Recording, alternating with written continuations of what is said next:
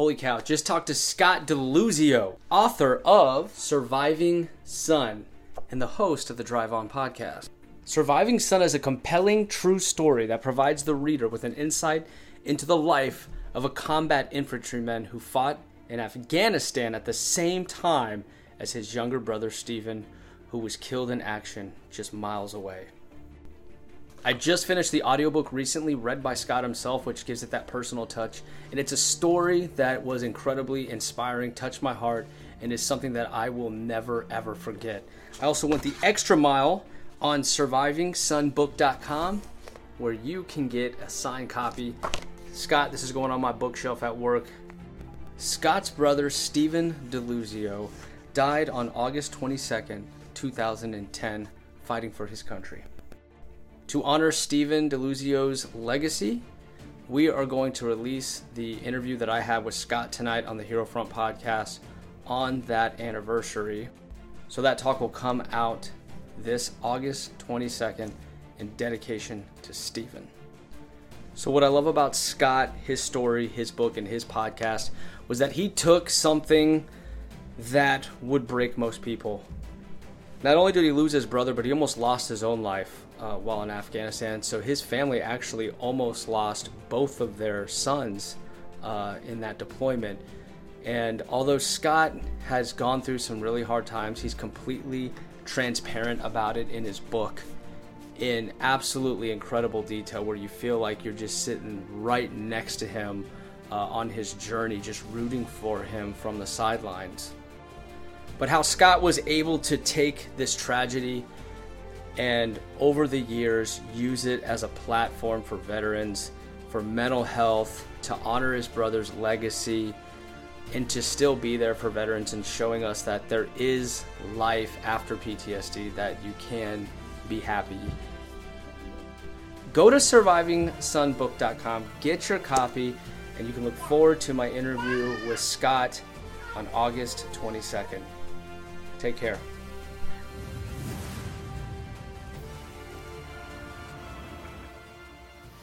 What book are you reading today? You know what? I actually just recently reread a book. I have it here somewhere. It's a book by, I believe, someone else who you know, is a Coast Guard veteran, Ashley Leppert. Her book, The Hurricane Within.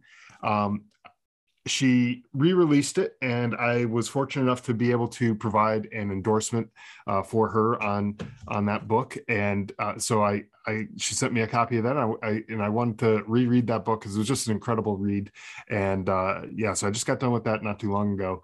And I really highly recommend that book to anyone out there who's listening. It's really an incredible, eye-opening story into what the Coast Guard does in the various rescue operations that they do, natural disasters, boating accidents, things like that. They do so much that it's sort of behind the scenes and we don't really see it. And I know a lot of times in the military community, we give the Coast Guard a lot of crap, but they really do a lot of stuff for the people back home, and it's important work. So it's a great book. It's called The Hurricane Within. That I'd highly recommend that to anyone out there listening. Absolutely. So did you saw my picture with her?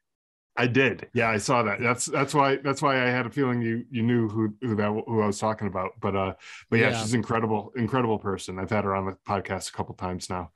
Yes, I had a feeling you two had a kind of a similar ending in your books, where you both meet Donald Trump and you both are extremely motivated by that experience to kind of take it to the next level, take the message to the next level. So yeah, your ending really reminded me too of how her book closed out.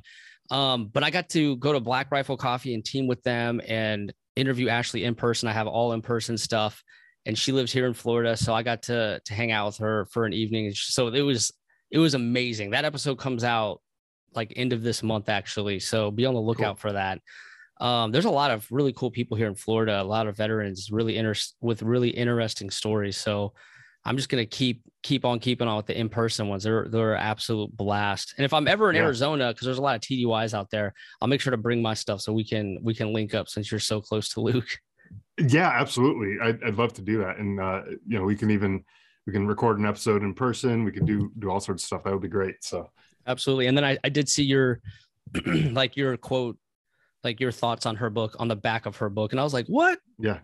Holy cow. Like this is like right after like I linked up with you. So I was like, what are the chances I would just like see your name like right after that? Like Yeah. that really tripped me out. One thing I've noticed in this podcasting and everything that we've been doing, over the last few years, is that the veteran community is really tight, and it's actually kind of a small world. As many people as there are in there, everyone starts to blend together, and they start to know each other, and these connections they form like a solid web, and we all just like kind of branch out and we'll pull whoever in. Like I'll pull you into my network. I'll pull Ashley into my network, and we're gonna help each other out no matter what. And so, it's just a lot of good stuff going on. So yeah, it's a small world, but it's awesome. That's what I love about it too. For one, podcasting, the community is already great. And then on top of that, veterans, my theory is we're always on the move. So we form relationships quickly. We're a bit more transparent than a civilian counterpart would, because we know that time is limited. So might as well just put it out there and get to know each other and have a good time. So I think that's what makes veterans good podcasters, to be honest. Yeah, for sure. I mean, some of these conversations that I've had on my podcast have been just real, maybe half hour, 45-minute conversations, real short, brief conversations. But at the end of the conversation, I feel like I've known the person for years. Right. And so it's pretty incredible. It is. And I wanted to recommend this book to you just while I had your ear here. And it's called The Soldier's Guide to PTSD by Virginia Cruz. Yes. Do you know who that is? I do. I've had her on my podcast as well. Okay. You've already talked to her. Yes, I have, but it's awesome. It's an incredible read. And I think it's a great book for people who are going through PTSD. I got some good insights for myself out of that book, just kind of secondary, because I was having her on the podcast. I wanted to read through the book, and I dealt with PTSD myself, and reading through that book helped me have a few light bulb moments, like, oh man, this is what I've been going through this whole time, and didn't even realize it, and this helped me out. So yeah, that's another great one for anyone out there struggling with PTSD. Definitely. Yeah, she's incredible. All right, question number 2: if your book became a movie, and you could pick any actor for you and Steven, what would the 2 actors be? Okay, so this question has come up before, and there's an app out there, and I forget what it's called now, but it's what celebrity do you look like? And you upload a picture of yourself or somebody else or whatever, and it pops out a celebrity. And so you were saying earlier how my voice sounds a whole lot older than I look. Mm-hmm. And my God, the people who it was spitting out for me were these like 75, 80-year-old people. And I was like, Jesus Christ, I can't catch a break here. Like, I'm not going to be having these 80-year-old guys playing me in a war movie or whatever, but all the guys who, like, I put my brother's picture in there.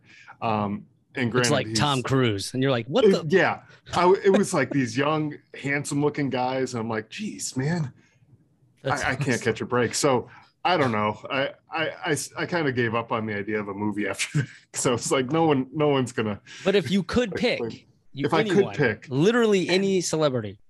Oh gosh, man. Well, honestly, I don't know if it would matter so much who the person was. It would have to be someone who kind of fit my character as far as my mannerisms, my personality, that type of thing, and who could at least play that role. And I don't know who that is, specifically, but I'd like that person to be able to capture like the actual emotions that we're going through during, the stuff that I talk about in the book, the combat scenes, the loss of my brother, the homecoming and all that kind of stuff. I'd like someone to actually be able to capture that. And I think that's probably a cop-out answer because I haven't actually given a name, but I have to think about that a little bit more Yeah. and come up with some names for that. Okay. When you watch movies, I want you to just keep thinking about that. I will. And get back to me. Just shoot me a message. Okay. Third question. What is a quote that you live by? Oh, man. So this is something I say to my kids all the time. And it's something I got from the military. It's the slow is smooth and smooth is fast. And I have to remind myself of that all the time. And the reason why, and my kids as well, the reason why is because sometimes we just try to rush through things to just knock it out, get it done or whatever. But then when you do that, you end up making mistakes. You get sloppy, you don't do things the right way, and you end up having to go back, do it over again. Ends up taking you twice as long or even longer than it would have taken you to begin with if you just kind of slowed down and did it the right way the first time. And I tell this to my kids with their schoolwork, with different chores that they're doing, because when they go up to their rooms and they said they oh yeah, I cleaned my room, and they did a half-assed job, and then they come back downstairs hoping to be able to watch some TV or go play outside or whatever, and we go in the room and it's still a disaster. It's like, well, no, you didn't do this. If you just slowed down, did it the right way the first time, you wouldn't be back up here cleaning it now the second time. And you'd be able to go out and play with your friends or do whatever it is that you wanted to do that was making you rush through this so quickly. So, that's something that I've, from the first time I heard it, it just kind of clicked with me and it made sense. And I just absolutely love that saying. Definitely. And I actually just heard it not too long ago. A few months ago, I went to Camp Bullis, which it's an Army base. So you may have heard of it. It's in San Antonio, kind of in the middle of nowhere where they can just blow stuff up. And that's where the combat medic schools are. And so my job is public health. So here it's like audiograms, food inspections, deployment, in processing and out processing, COVID ops, disease stuff, mosquito trapping. And in a deployed environment, a lot of that's, outside the wire. Our job is actually kind of dangerous outside the wire. So I had to go to this school and it was an absolute blast. But there's a lot of like reenactments there to like save people. And they, they're screaming at you, making all these noises and explosions are going off. And, you have tourniquets and things like that. And they use that quote over and over again. And that's how they want your head to be as you try to save someone with a tourniquet while complete chaos is going on around you. Cause you only have that one, shot to get it on there right and to potentially save that person's life. So it's funny that you said that quote because it was literally repeating in my head over and over as I was trying to like keep my cool while these people were screaming in my face. Yeah. And that's the thing is if you can just slow down and think about what you're doing with a clear mind, block out all that other crap, the screaming, the explosions, the noise, the distractions. That's really what they are. They're distractions. They're trying to distract you in a course like that. They want you to learn how to work through those distractions and just get over it. And if you can do that, if you can just focus on the task at hand, putting that tourniquet on, whatever it is that you're trying to do, right? Pulling them out you got to pull them out after that. So yeah. If you can just focus on that, slow down, do what you're supposed to do, make sure it's on tight. So that way, when you're pulling the person out of there, it doesn't slip loose or anything like that. Right. You focus on the thing that you're supposed to do. None of that other noise matters. That's just something else that's going on. Just focus on the here and now, this thing that's going on right now. And that's how you get the job done. Definitely. And you've been to training before. You're like, come on, what are we doing? But this training, I was like, I actually felt prepared. Like by the end of that course, I was like, I can do this. So they're really doing a great job out there. Yep. And then, so I asked the 3 questions, but I like to ask veterans this specific question at the, as a bonus question. What is your proudest Army moment? Um, wow, that's a tough one. I think for me, uh, just being able to serve my country, deploying to Afghanistan. I joined after 9/11. I knew we were at war. I joined as an infantryman. I knew at some point I was probably going to be deployed, and I wanted that. At some point, I wanted to go overseas and deploy to support my country. And when I had that ability to do that, and I went to Afghanistan and was able to fight for our country, that to me was like one of the proudest things that I could have done, because it meant a lot to be able to give back to the country that's given me so much, so many opportunities, so many different freedoms and things like that. I felt like that need to give back was there, and it meant a lot to me to be able to go off and serve that way. Definitely. And, props to you and your brother, because I mean, y'all were extremely talented, driven, smart individuals. Like you could have been officers if you wanted. You know what I mean? Like the purpose meant more to you than your own career, your own finances, your own plan. The purpose of serving and doing what you thought was right and honorable over all other things, I thought that was incredible. Because like I've met a lot of great airmen. Obviously, I've met a lot of selfish ones too. That can be a bit disheartening. So you and your brother, I mean, in all honesty, were overqualified. If I'm being honest, Sure. you're not the average person that's joining. You're much above average with your credentials, your school, but you still, took that job wanting to serve your country in the best way you could. And I was just absolutely blown away by that service before self. I really, that truly touched my heart. Yeah, and honestly, when I joined, it was so my brother joined first, and he enlisted. He was still in college when he joined, and so he enlisted. And a short time after he joined, I heard this report in the news that the military was struggling to meet their recruiting numbers. They needed, the ground troops, the infantry, the combat arms type folks, and when I heard that they're struggling to meet their recruiting numbers, this was now maybe 3 or 4 years after 9/11. It started to piss me off. I was like, where are all these people who, during 9/11, they were ready to move mountains to go kick some ass and fight, get some payback, right?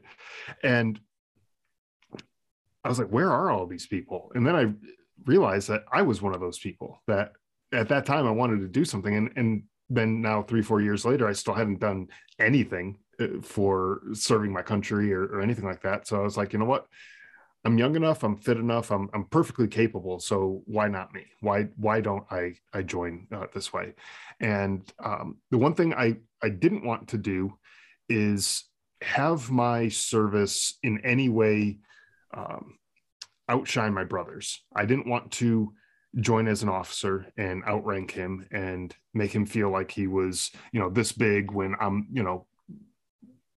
the bigger, more higher ranking brother or anything like that. I didn't want that for him. And so I decided to enlist. And he was enlisted with my college degree. I started off as an E4. He was an E4 by the time I graduated basic training. So basically our entire military career, we stayed at just about the same rank all the way throughout. So, it just worked out that way. But I never really wanted to outrank him anyway. So just so happened when he got his E5, it was right around the same time. I think maybe within a month or so, I got mine, and it just happened to work out that way. So yeah, no, I appreciate what you said about that, but it was it's really not about the rank. For me, I didn't care how high of a rank I got. I didn't care how much money I made. I mean, I was a National Guard soldier, so I wasn't really doing it for the money. You do 1 week in a month and 2 weeks a year. It's it's a little bit extra. It's like gas money for the month, Right. Although these days gas money is, a pretty big deal, but Right. but Yeah. back then it was not quite as big a deal as it is now. But anyways, it was not about any of that. It was really about serving, and that's was the most important thing for me. And so if I'm remembering right, Stephen was your younger brother, correct? That's correct. Yeah. But he joined before you joined, so you're the older brother joining after him. Yeah. How was that dynamic? Like, how was he someone like, did you have one of those mutual relationships where although you were the older brother, you both looked up to each other in a way? Well, it's kind of funny. So we both were raised in a very patriotic family.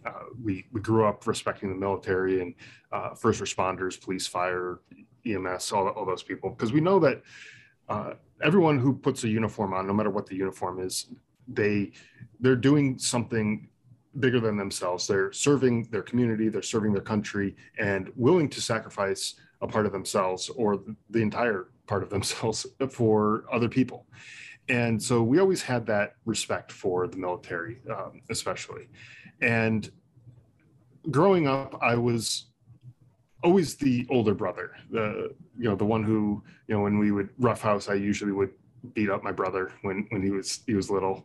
I remember I used to do this thing where we'd get into a little scuffle, and I'd bend over like at the waist, and he'd jump on my back, but he was light enough that I was able to, and he'd kind of like bear hug me around my neck or whatever. And he was light enough, I was able to stand up and just kind of like run backwards into a wall. And he never really got that through his head that I don't do that anymore, because he's gonna do this to me. Right. But I would do that all the time. It was like my signature move if I was a wrestler or something, just like Right. knock him into a wall. And so we always had that kind of dynamic growing up. We would fight like any siblings do, but we did respect each other. But when he joined, it was like a flip of the switch, because I all of a sudden started looking up to him the way I always looked up to the military and police officers and things like that growing up. I always looked up to those people. Now all of a sudden he was one of those people. And I was like, holy crap, I am super proud of him for making this decision. I'm so like in awe of him for doing this. And so, when he went through basic training, he started going to his drills and everything like that, the training that he had to do. I started to learn a little bit about what it meant to be in the military and the National Guard in particular, because that's where he joined. And so I knew a little bit about that just through talking to him, hearing his stories, and I got to learn about what it would be like. And when it came time for me to decide whether or not I wanted to join the military, I said, well, if he could do it, there's no way I'm gonna let him one up me. I'm gonna be able to do it too. So but it was really it was really a proud moment when he joined for me. It was one of those things where I probably got annoying talking to my coworkers or other people, just because I was just talking about it all the time. How he joined and how proud of him I was and everything like that. So it was interesting, but it was a cool thing to happen that way. Yeah, I love that you looked up to your little brother. Like, it was such an honorable thing in your mind. Like I saw that. I as I'm reading it, I'm like, wow, he's like it was like he came back a different person. Yeah. He had this like aura about him almost, and you had this direct insight to the Army. You could ask all the questions you want, and then you also got to see the before and after. Mm-hmm. You saw before he left, and you saw when he was getting back from training. But cool. Scott, I was hoping that, we know that you and your brother, you joined, you were both incredible patriots to begin with. You both joined, you both went through all the training, and you both went to Afghanistan. And then one of your chapters is just straight up the date, August 22nd, 2010. And I was hoping you could run us through that day. Yeah, sure. So that day for me started off basically on top of a mountain in Afghanistan.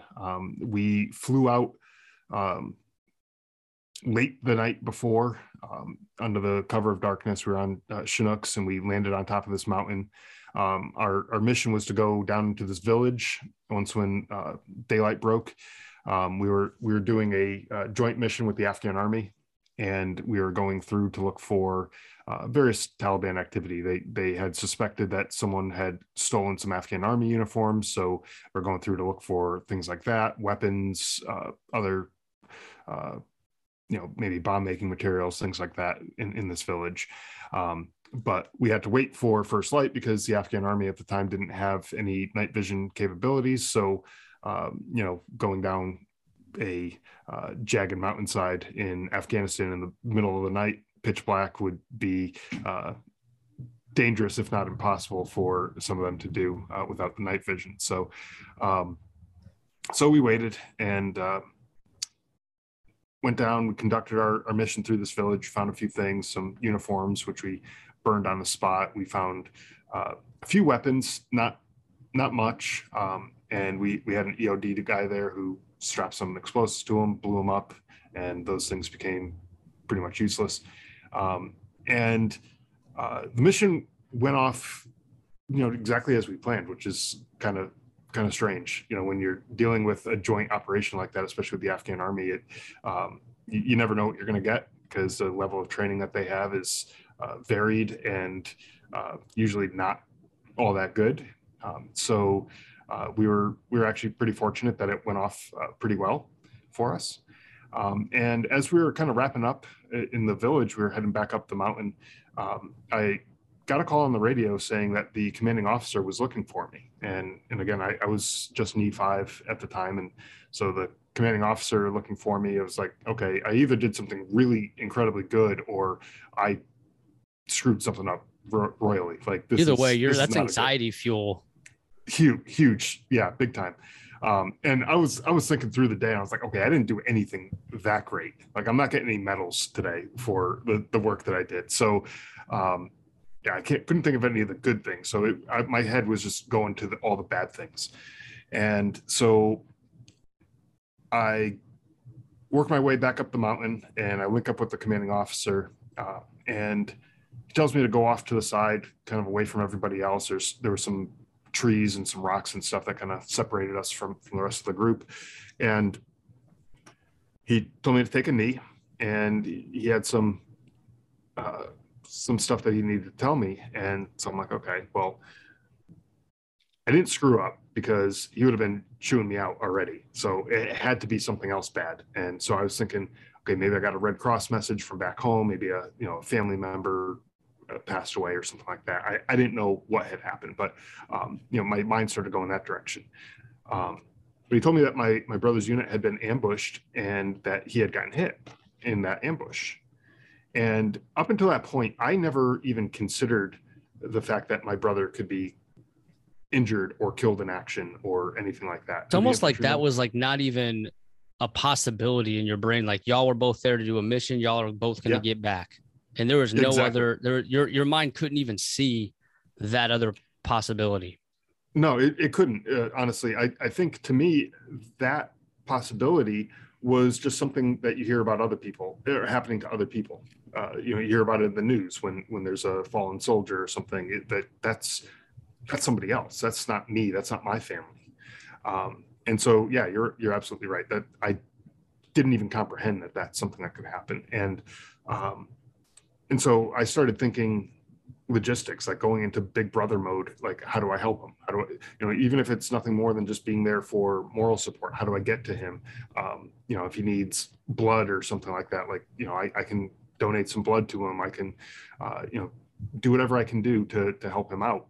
But the commanding officer, he looked at me, a little strange, and he was like, I don't think you quite understand what I'm telling you, that he's been killed. And that was like a punch in the gut. It just sucked the air right out of me. It was like, man, it was like the worst possible news that he could have told me at that point. And it took me a while to actually just grasp what he was saying, because that was such a non-existent possibility in my mind that it just to me, it didn't even make sense that my brother wouldn't be here, that he was gone. Yeah, like you never ever pictured or saw a world that he didn't live in. That's exactly right. And he was engaged to be married about a year after he was killed. He had a wedding date planned already, and he was an uncle to my son, my firstborn son. He was a godfather to him as well, and it was just like, that's just what life is going to have for us. Like, he's going to come home, he's going to get married, he's going to continue his life, he's going to build a family, have kids of his own, he's going to go back to his career and everything. He's like, that's just what's going to happen. And now I'm having to wrap my head around the fact that no, none of this is going to happen. He's not coming home. He's not going to get married. He's not going to be there. My kids will never get to know him, other than through stories and things like that, but they'll never get to spend time with him and stuff. And that just blew me away. It just was such a terrible thing to think about. And so when I found out about this, I was obviously in a pretty bad place mentally. I was sad. I was grieving. I also was carrying a loaded rifle, and so my commanding officer naturally was very concerned that I might hurt myself or others or something like that. So he had a couple other soldiers come and sit with me to just make sure that I was okay, and that I wasn't going to lose it or whatever, and kill myself or somebody else or whatever, that that the grief and the anger wouldn't overcome and cause me to do something stupid like that. So about 20 minutes after finding out that my brother was killed, our own unit started taking fire from the village that we just came out of. Obviously, the Afghan army didn't do a great job searching the village for weapons and Taliban fighters and things like that. So we ended up in a firefight. And so now, not only am I grieving the loss of my brother, I'm now having to wrap my head around leading my squad and fighting back against this attack.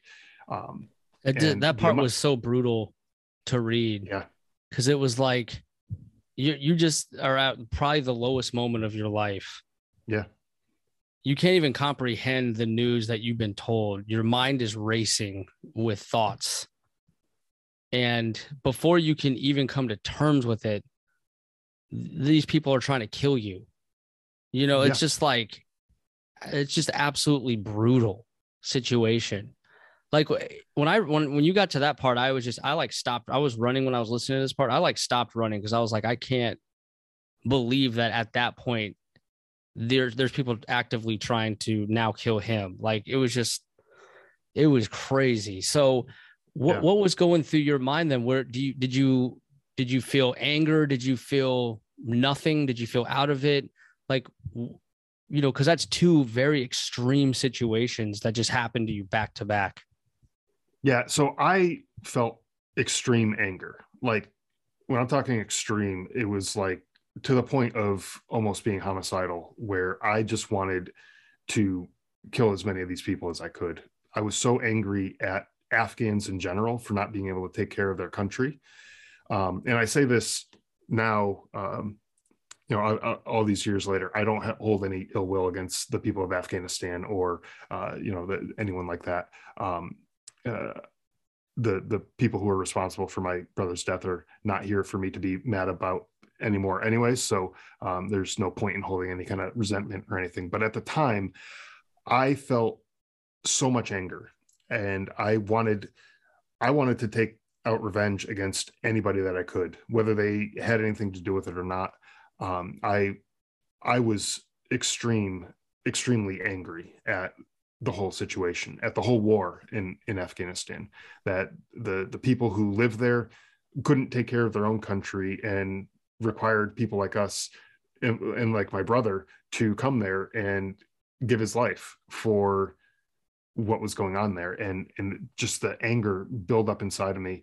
But I knew that if I let that anger take over and take control of me, that I would end up snapping and doing something stupid, and it would very likely get myself seriously injured or killed as well. And I knew that I couldn't do that to my parents. They just lost a son earlier that day, and actually at that point they didn't even know that they lost a son. I couldn't possibly let them get a second knock on the door, or get a knock on the door informing them that both of their sons were killed. That just was not a possibility as far as I was concerned. So I knew I had to keep it together.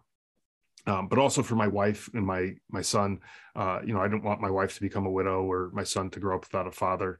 And also the guys that I was leading, the squad that I had in front of me, I didn't want them to get injured or killed because I did something stupid.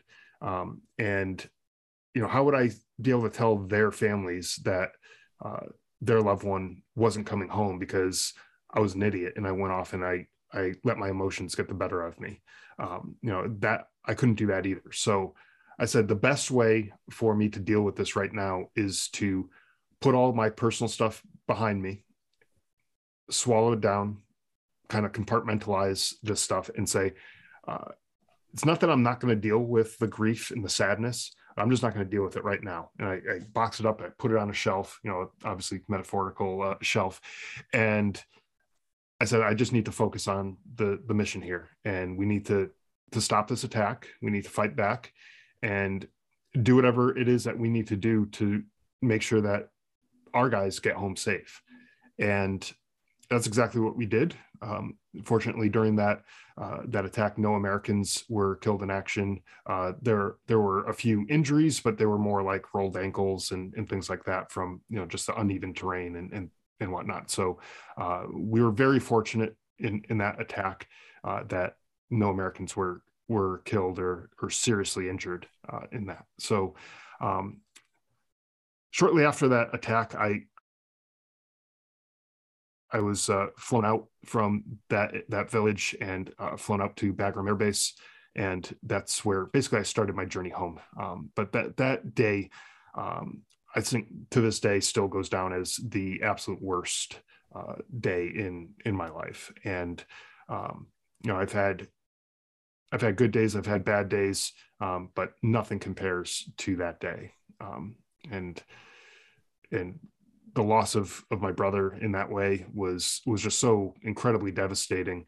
Not only the fact that I was, thousands of miles away from home, but also because I couldn't really talk to anybody back home after finding out for quite a while because we had to wait to make sure that my parents had been notified through the formal process that that quote unquote knock at the door where they come and they give that formal notification that someone has been killed in action.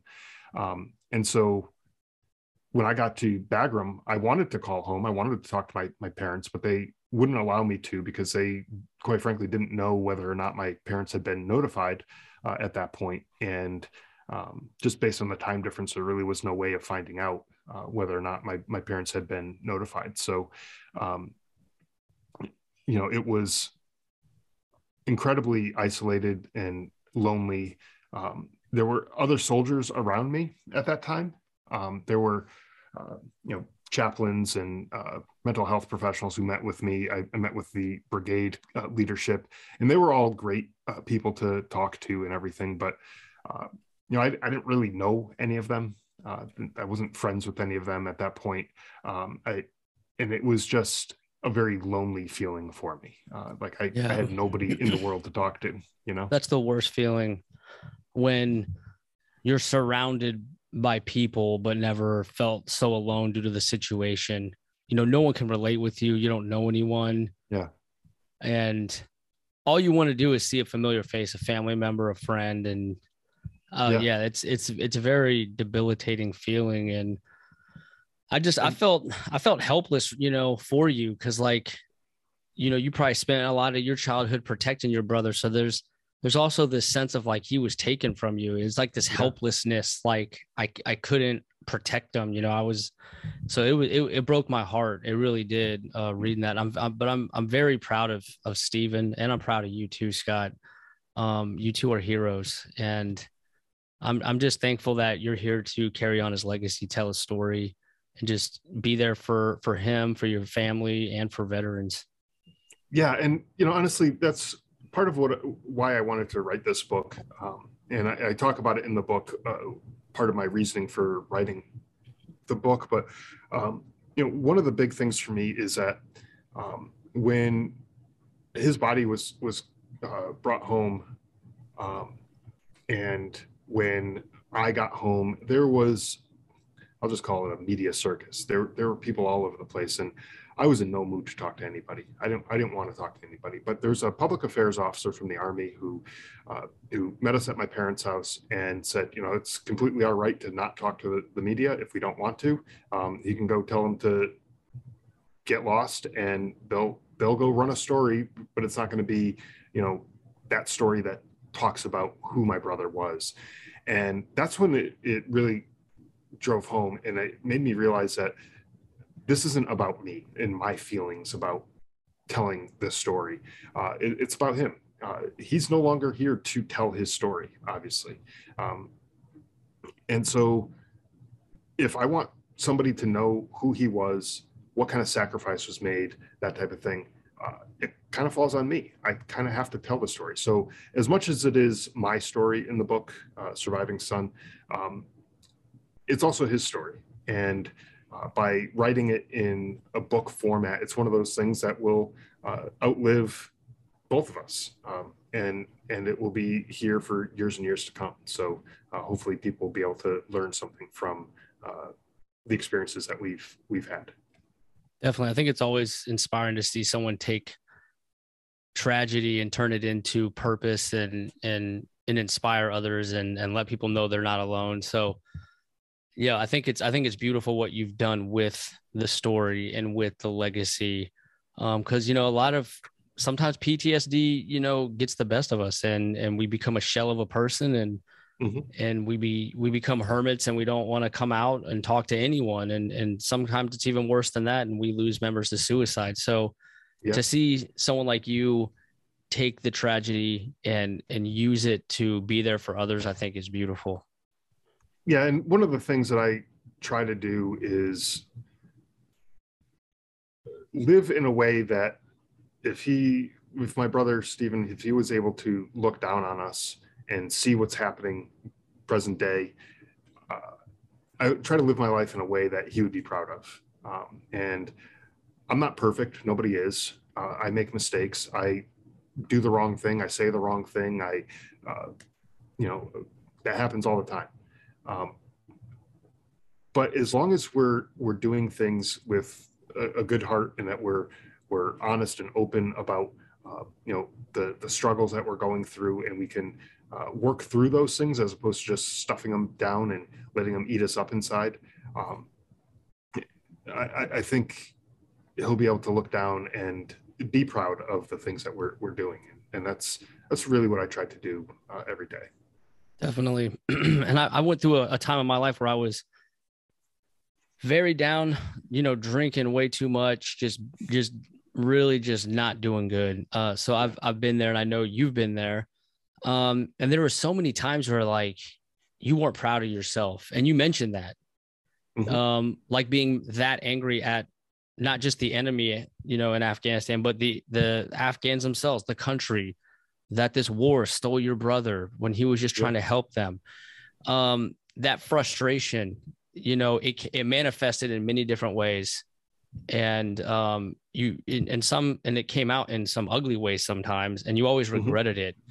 And I think it's so hard when you've seen kind of the evil of humanity and how bad it really can get. It's really hard to see the world the same way that you used to.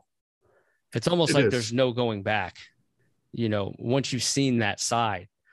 And so my question to you and anyone listening is, when you have that really challenging, that really negative outlook because you've seen the worst in humanity, when you feel like a shell of a person, like what were some of the first steps that you took to kind of get out of that headspace?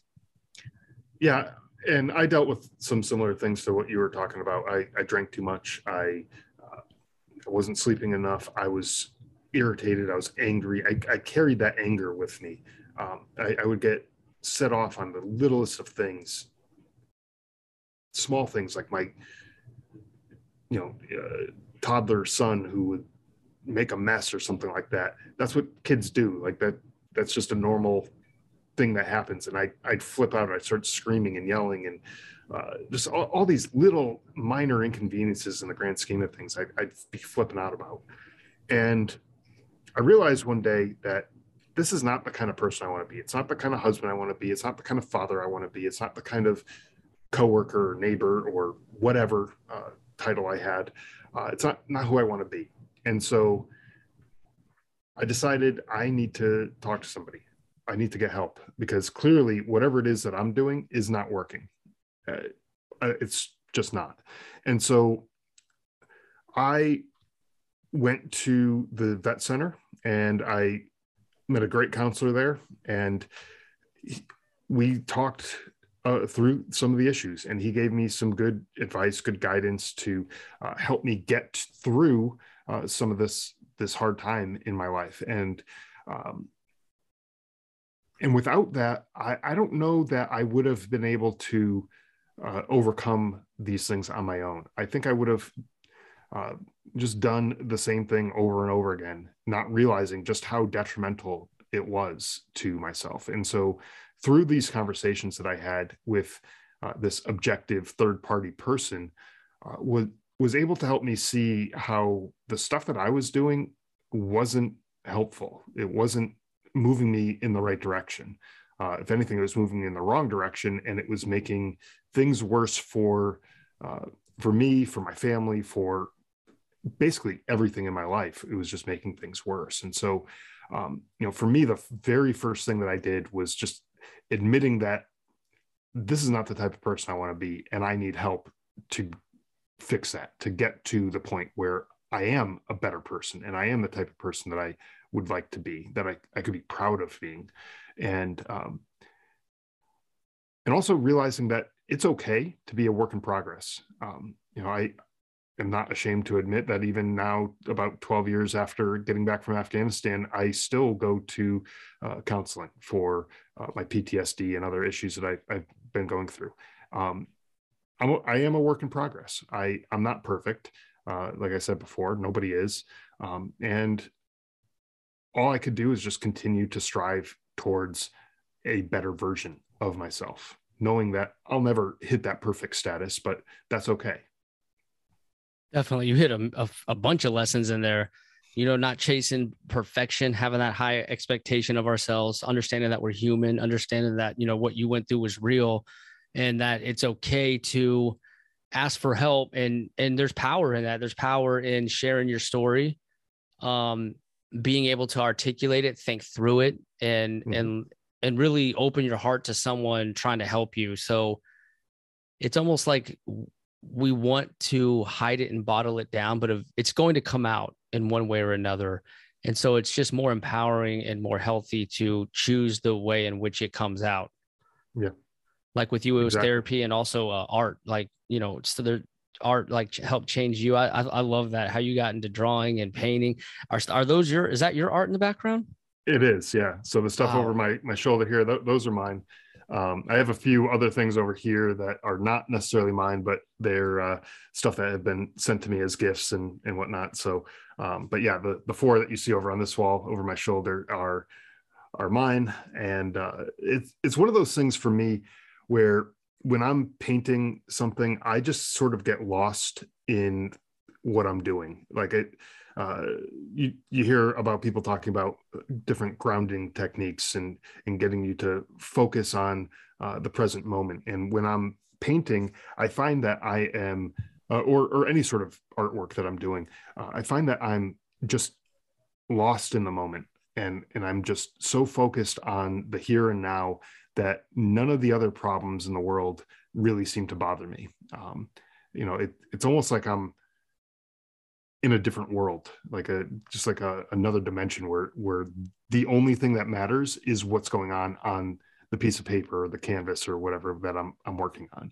And actually a little while ago, I was doing just some painting with my kids, and after we were done, my wife looked at me and she goes, you actually seem like you were really happy while you're doing that. And I was like, you know what? I actually was happy while I was doing that. And it was an enjoyable time.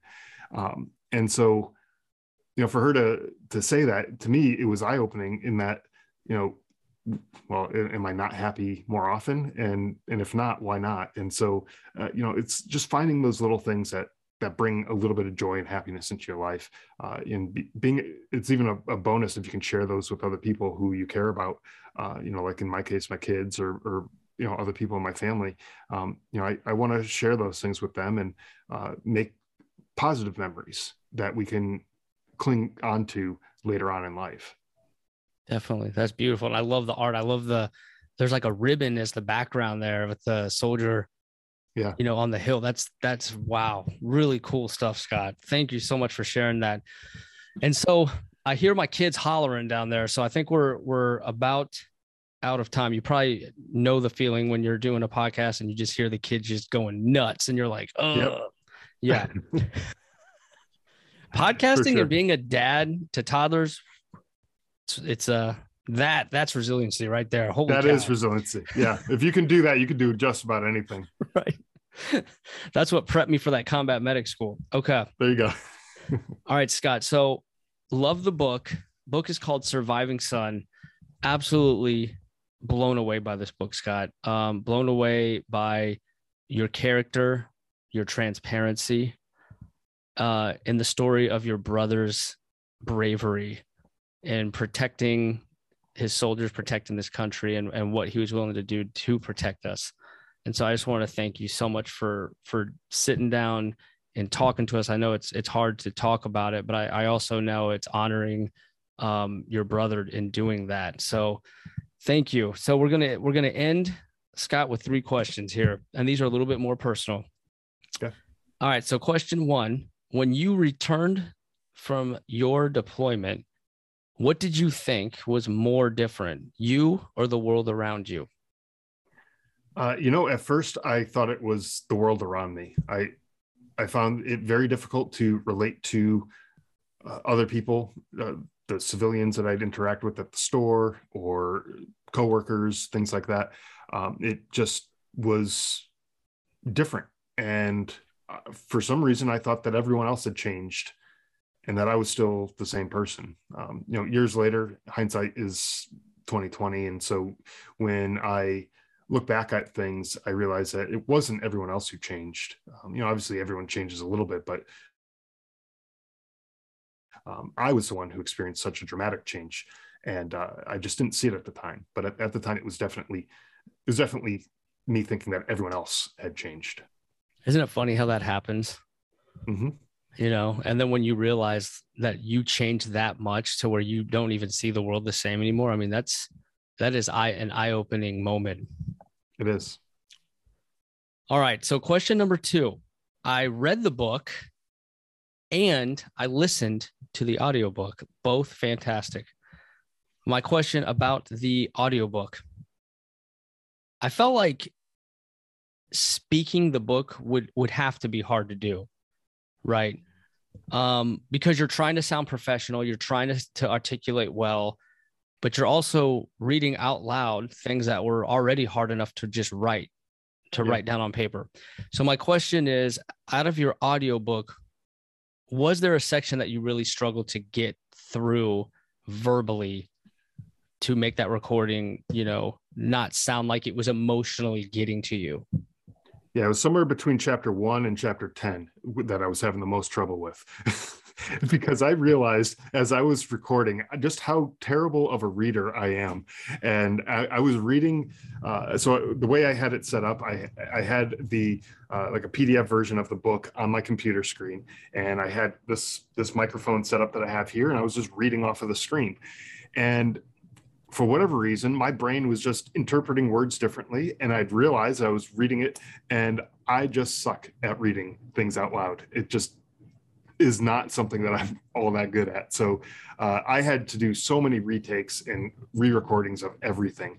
But the hardest part for me was honestly the part that we talked about earlier, the day that my brother was killed. And we didn't get into it so much in this episode here, but I do talk about it in the book, where I actually go through the mission that he was on and what took place that day. And where I got all of that information was I was able to get the sworn statements from the soldiers who were on that mission about what had taken place. And I was able to kind of compile all of that together and piece it all together to figure out a timeline of events and what had actually taken place. So when I started reading that, that was the most difficult, because that was like, it was like actually being there, even though I never actually was there on that particular mission. It felt like I was there, and it was really hard for me to read that particular section. Definitely. Okay. There were a few parts where I could tell it was harder to read, but to be honest, I really liked hearing it from you, with your voice. Mm-hmm. It really, I don't know. There was just something different about it. There really was. Like, even the part, it felt like I was there with you, you know, and there are certain parts that I could tell were hard for you to read. And it made that connection to your story that much more powerful, you know? Yeah, for sure. And for the people who might be authors themselves or might be interested in doing an audiobook, I would definitely recommend doing it yourself as the author, especially if it's a biographical type of a book where you're talking about your own life and your own experiences and stuff, because it just has that much more personal connection to it. And you can, I've noticed, you can actually feel the emotion from the author just in the tone of their voice and everything like that. So I just prefer it that way when I listen to audiobooks. You know, I know that they're not going to be as clean and polished as a professional voiceover type person, but honestly, I think it comes off better with that kind of unpolished sound to it. Absolutely. You did a fantastic job. Appreciate that. All right. So last question here, Scott. At what point did you feel your brother's spirit with you, felt him with you the most? What moment did that happen? You know, this is actually a strange moment that took place. And it was the night, so the few hours after he had been killed that night, I was in the shower at Bagram Air Base, and I was all alone. There's no one else in the room with me. And I remember just leaning my head against the wall, pounding my hand on the wall of the shower, and just yelling out, "Why, Stephen, why?" And it wasn't like I was talking to him, like I was expecting a response or anything like that. But I think I was actually calling out to God, asking God, "Why would you take him? Why, Stephen? Why now?" He was 25 years old. You couldn't have given him a little more time. Like I was having it out with God in that moment, I think. And I was just trying to wrap my head around it. But I felt very shortly after this incident, I felt this strange calm come over me. And it made me realize that no matter what the response was, even if God himself came down and stood next to me in that shower and said, "Hey, here's my reasons," I don't think any of it would have been something that I would have been okay with, right? Like losing my brother, it's like, that's not going to be okay. But I knew that something positive was going to come from this. I know that as a Christian, I know that God's plan is good, and it's gonna have a good outcome. And yes, sometimes bad things happen to good people, but good things will come of it if we let them. And so it was just this strange, calm feeling that I had in that moment, where I was like, okay, things are going to be okay. They're not okay now, but at some point they're going to be okay. And I just have to have faith and know that that they will get better. So it was, I think, in that moment that things just kind of clicked in me and said, okay, things are going to be okay. You know, I did waffle back and forth where I had my moments where I kind of forgot about that. And I wasn't okay, and I didn't have that calmness about me anymore. But it's something I still think back to, and that I've never had a feeling like this come over me at So it was any almost point like in a my life. spiritual feeling. It was powerful. For sure, it was very powerful. Wow. Wow, that's incredible. And I do remember that part in the book. And yeah, it was just, yeah, what an incredible, it was almost like you emotionally just let it all out. And then, spiritually, it was just like he kind of, had his arm around you in a sense, Yeah. Wow. Holy cow. Okay. Well, you got through the questions. Those are the ones that, came to my mind as I was reading and listening to your book that I wanted to ask you about. Sure. So Scott, I just want to tell you, you're an amazing author. You're an amazing podcaster, and you're an incredible husband, father, brother, veteran. You're just such an inspirational guy who is showing us that there is life after tragedy, and you're doing it in a way that honors your brother Stephen's legacy forever. And I just want to thank you for being you, for putting your story out there and giving us that hope and encouragement that there is more to life, even after hitting one of the lowest points ever. So thank you so much, Scott. Well, thank you for having me, and thank you for giving me the opportunity to share my story with you and your audience. Absolutely. And I'd like to end with any final thoughts you have and any way that folks can connect with you and find your book.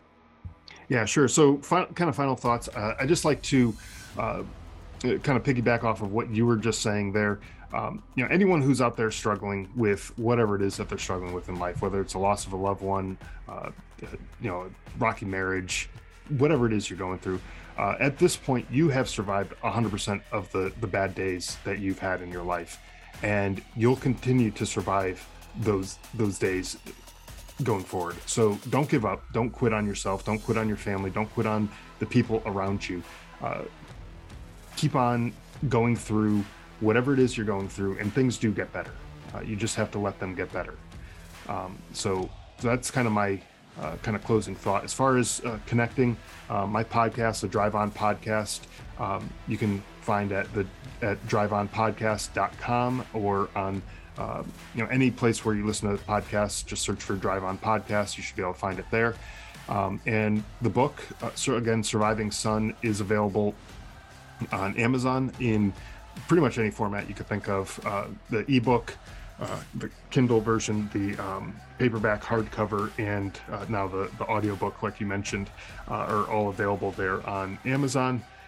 And if anyone wants a signed copy of the book, you can go to survivingsonbook.com, and I'd be happy to send a signed copy to anyone who wants one. So thanks again, Josh, for having me on and letting me share my story with you and the audience.